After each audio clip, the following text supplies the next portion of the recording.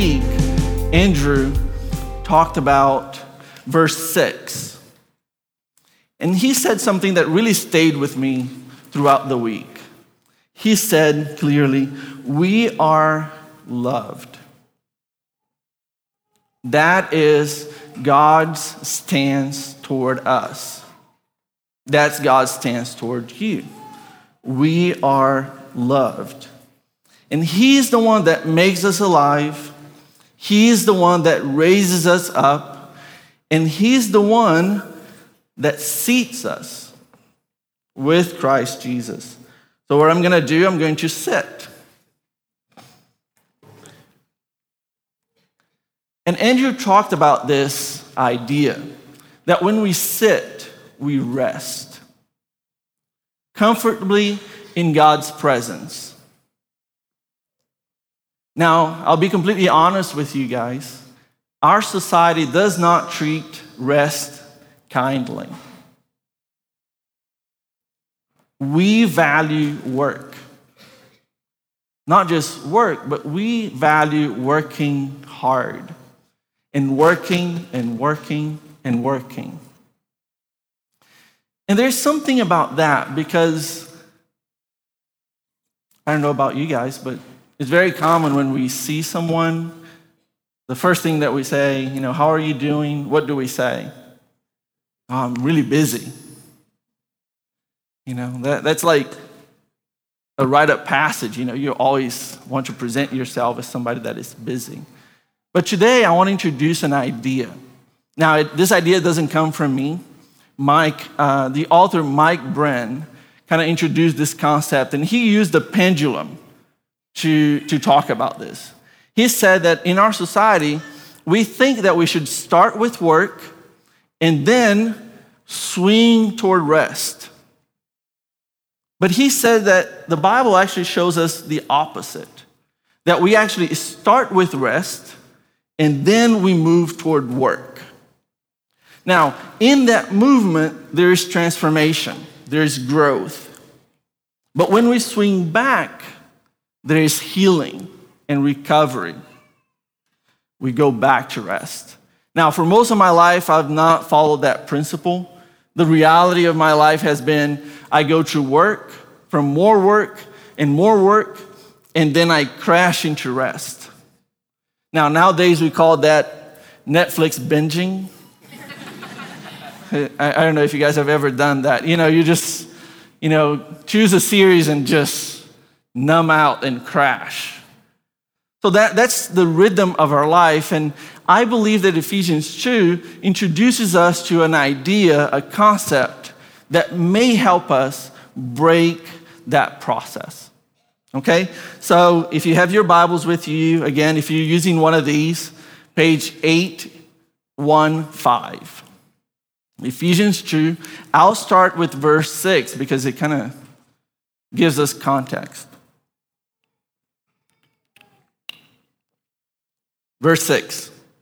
And God raised us up with Christ and seated us with Him in the heavenly realms in Christ Jesus, in order that in the coming ages He might, and I think this is very important, show the incomparable riches of His grace, the incomparable riches of His grace, expressed in His kindness to us in Christ Jesus. For it is by grace you have been saved, through faith, and this is not from yourselves, it is the gift of God, not by works, so that no one can boast.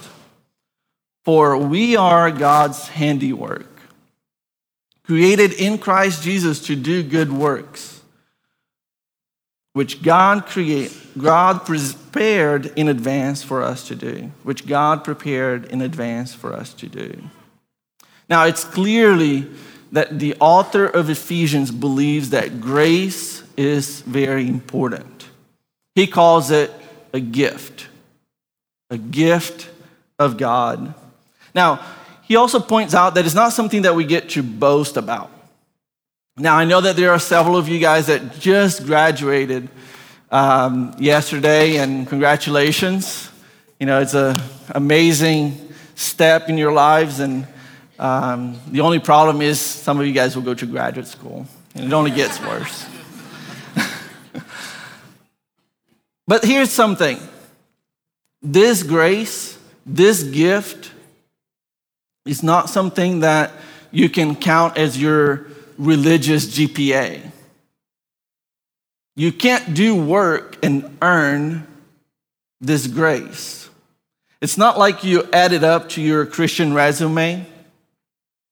It's not something that you can use to brag about.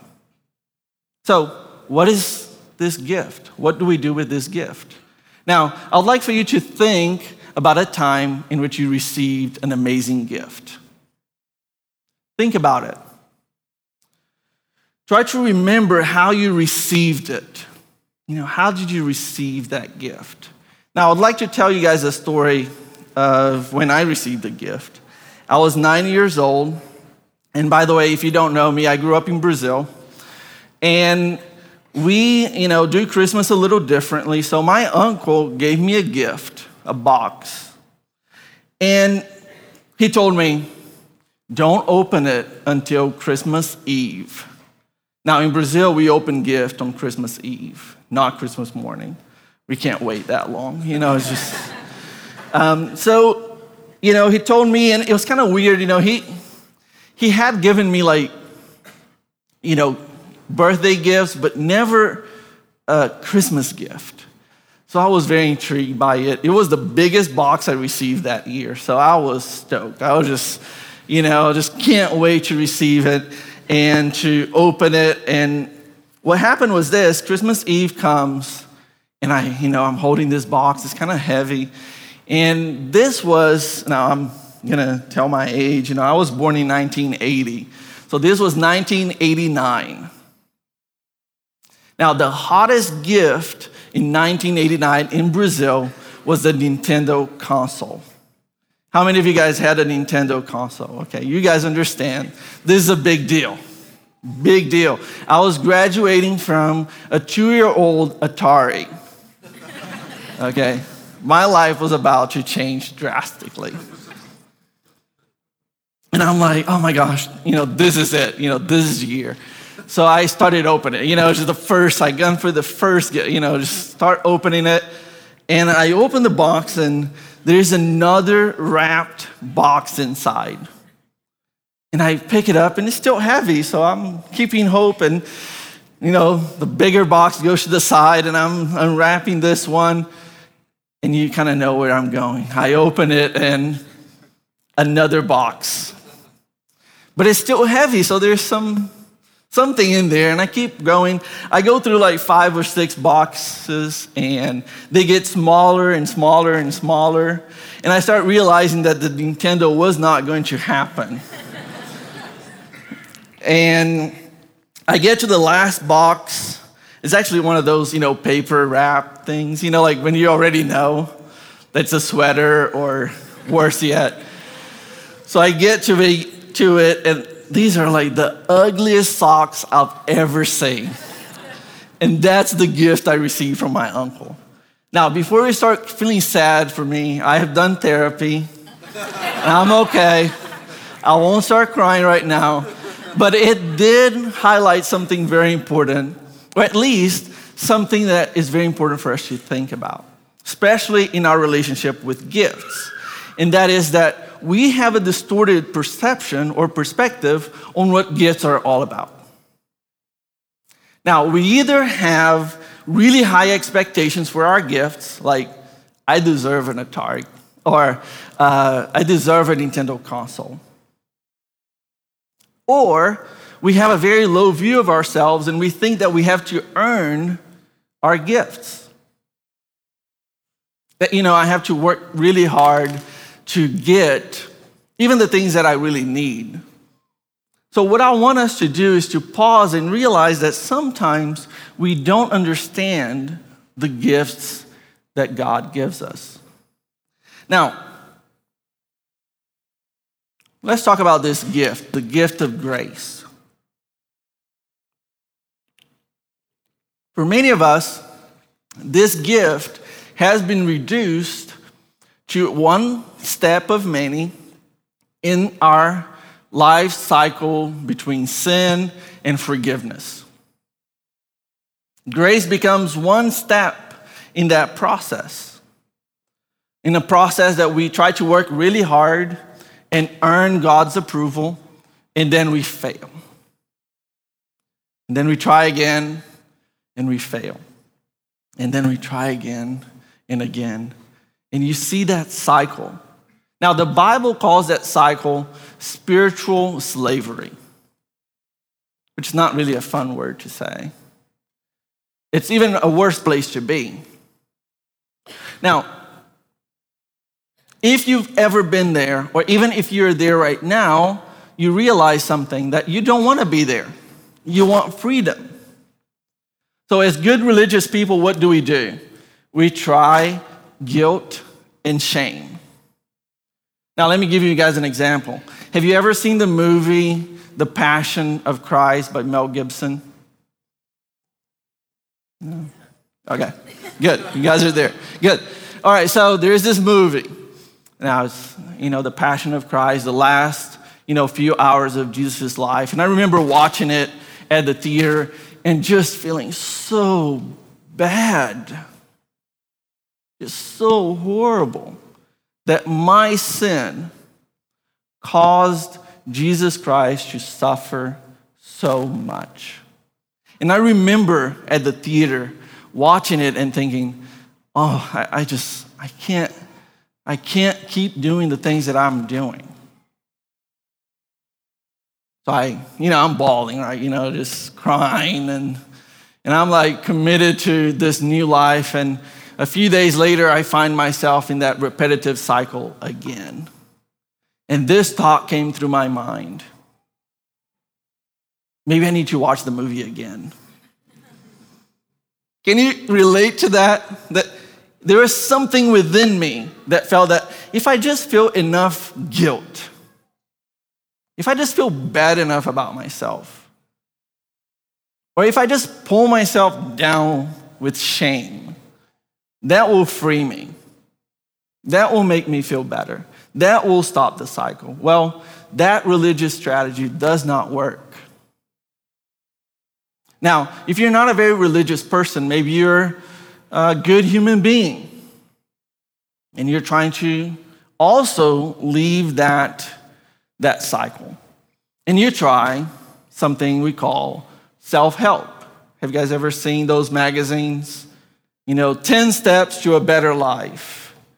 3 steps for a better marriage. The one thing you know, and you fill in the blank. We see those like over and over. It's like everywhere. Now, at some point we feel like, well, maybe that's what I need. But let me tell you what's the problem with self-help. It is a strategy without healing and transformation. You find yourself stuck in the same way, but now you're still like, I know what I should do, but I still don't do it. And again, we find ourselves stuck. Now, I want to go back to what Andrew said last week, because that's important. See, we realize that we are loved by God. We realize that He's calling us to do more, to do good works. But we don't have the freedom to risk and to fully rely on Him because we are in slavery. So I would like to propose something. Now, I want you guys to be prepared. This is going to be a little disturbing. I would even say that it is a little offensive, but stay with me, okay? Now, I believe that the author of Ephesians is pointing us to the right direction. He's pointing us toward grace. And I believe that grace will be the force that will get us free. But we have to look at it a little differently. So if you like to take notes, there will be 2 words that I will focus and kind of ground myself on for this process. The first one is acceptance, and the second one is process. Okay, acceptance and process. Now, acceptance.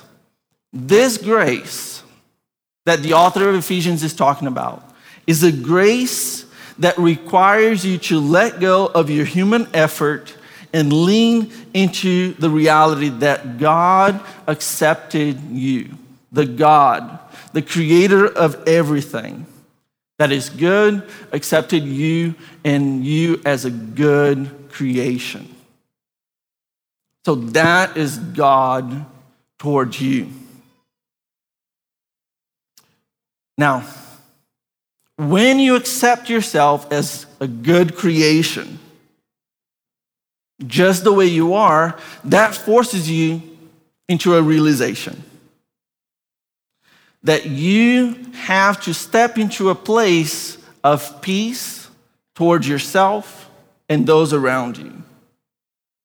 But there is a problem. Because when you go into that place of peace, what do you find? You find your sin. And this is the disturbing part. I want to encourage you to accept and acknowledge your sin. So when you go into that realization that, yes, I am loved, I am created, yes, I sin. That's the place I want you to go. And for many of us, that is a very disturbing place. It's a very offensive place because we are educated to do what? To work hard and not sit with our sin. Now, again, this is the first step. We don't stop there. What is the second step? It's progress. I would say that grace is not static. Grace is a process. And this is important. I believe grace goes beyond repetitive forgiveness.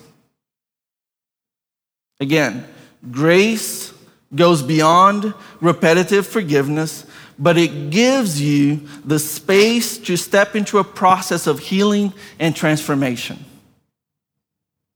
It gives you the space to step into that process of healing and transformation. See, I don't think grace is a transactional process that we have with God. It's not just a transaction between what you do and what God does, and then we're even. Grace, this acceptance, this acknowledgement, it allows for you a clearing in which you can pause and listen, to actually sit in God's presence. Sin and all, sit in God's presence. I would like to say something that, again, may be very disturbing, but I would like for you to face your sin and to listen to it. What is it telling you? See, I would like to encourage you to explore what is the heart matter behind your sin. Because if you do, your sin will be transformed from the end of a repeated cycle that you've been stuck on to the beginning of a journey between you and God. Now, how do you do that?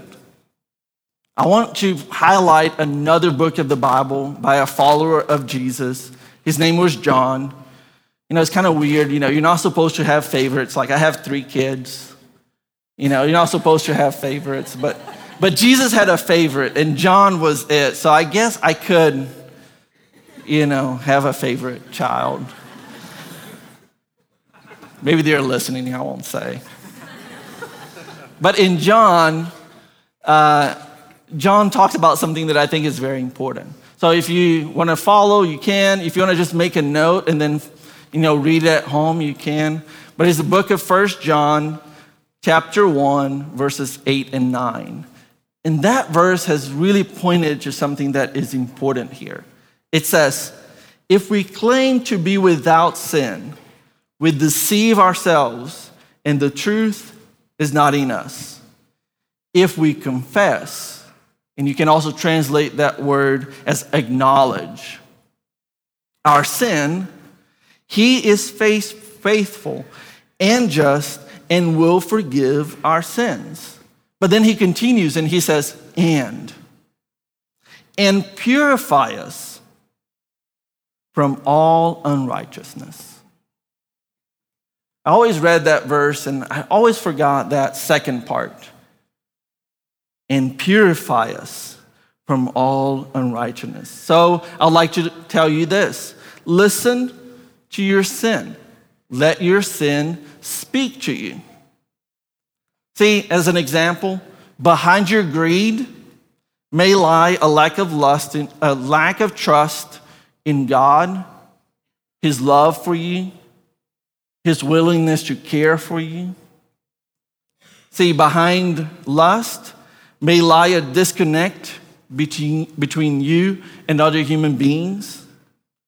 Behind dishonesty, lies, and manipulation may lie a fear that if people really knew you, they would not know you or love you.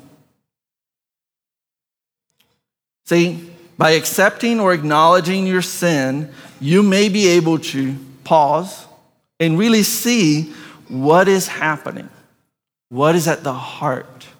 What's the heart matter? See, for me, when I started doing that a few years ago, I learned that my past wasn't just my past.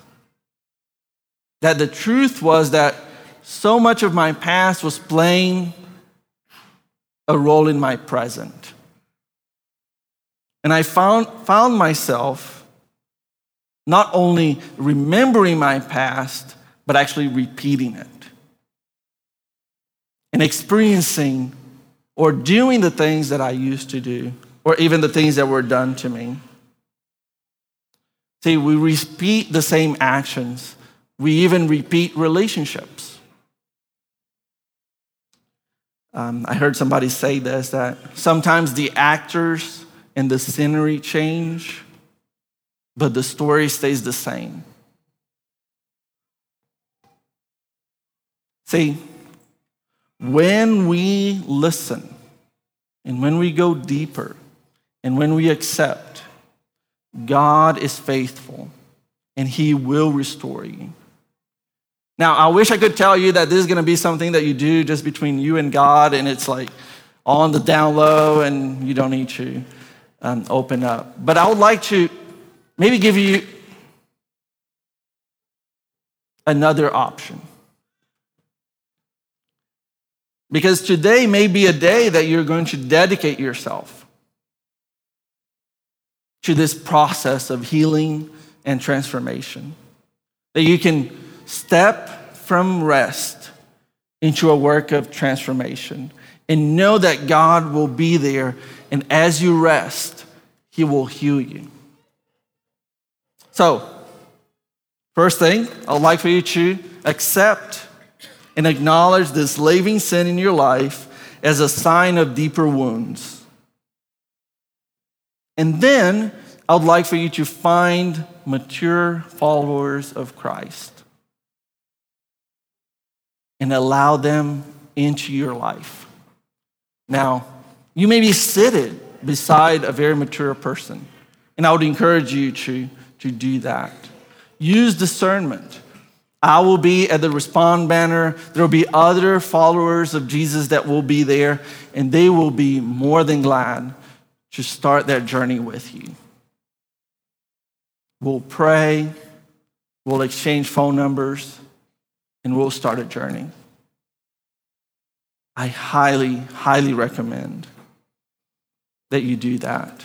See, I believe that the author of Ephesians understood this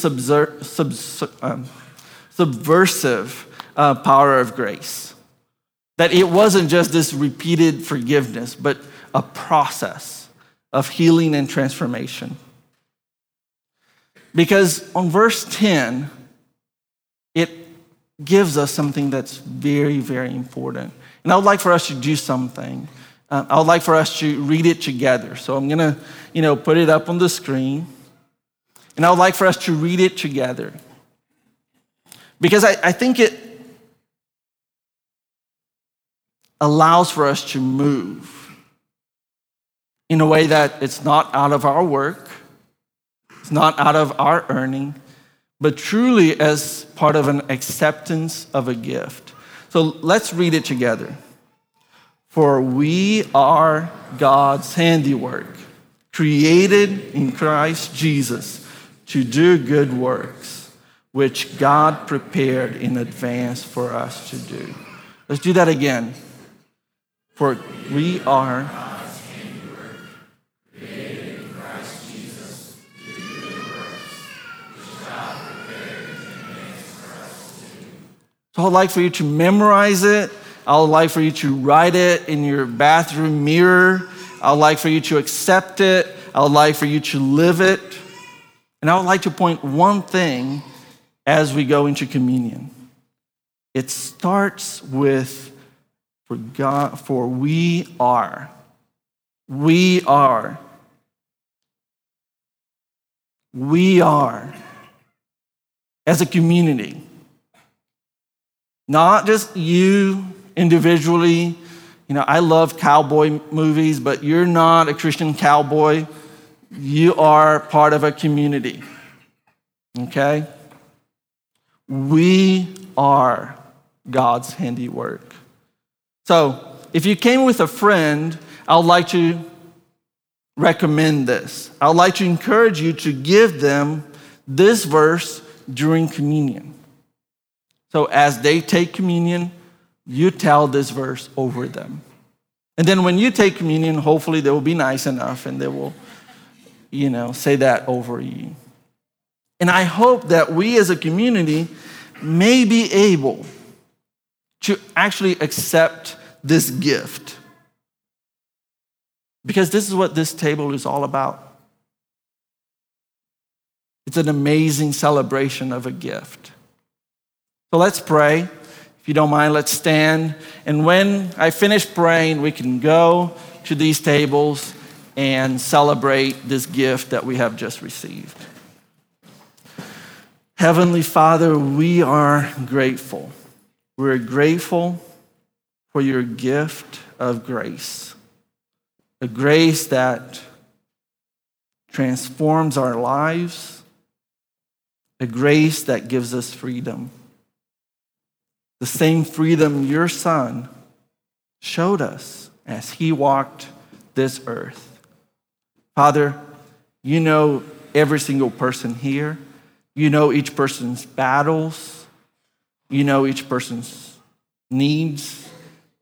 And I ask, Father, especially for those that are enslaved by sin, that they may, today, tomorrow, as soon as possible, to go to you and to find this grace that is healing and that transforms us. Thank you, Father. In the name of Jesus we pray. Amen.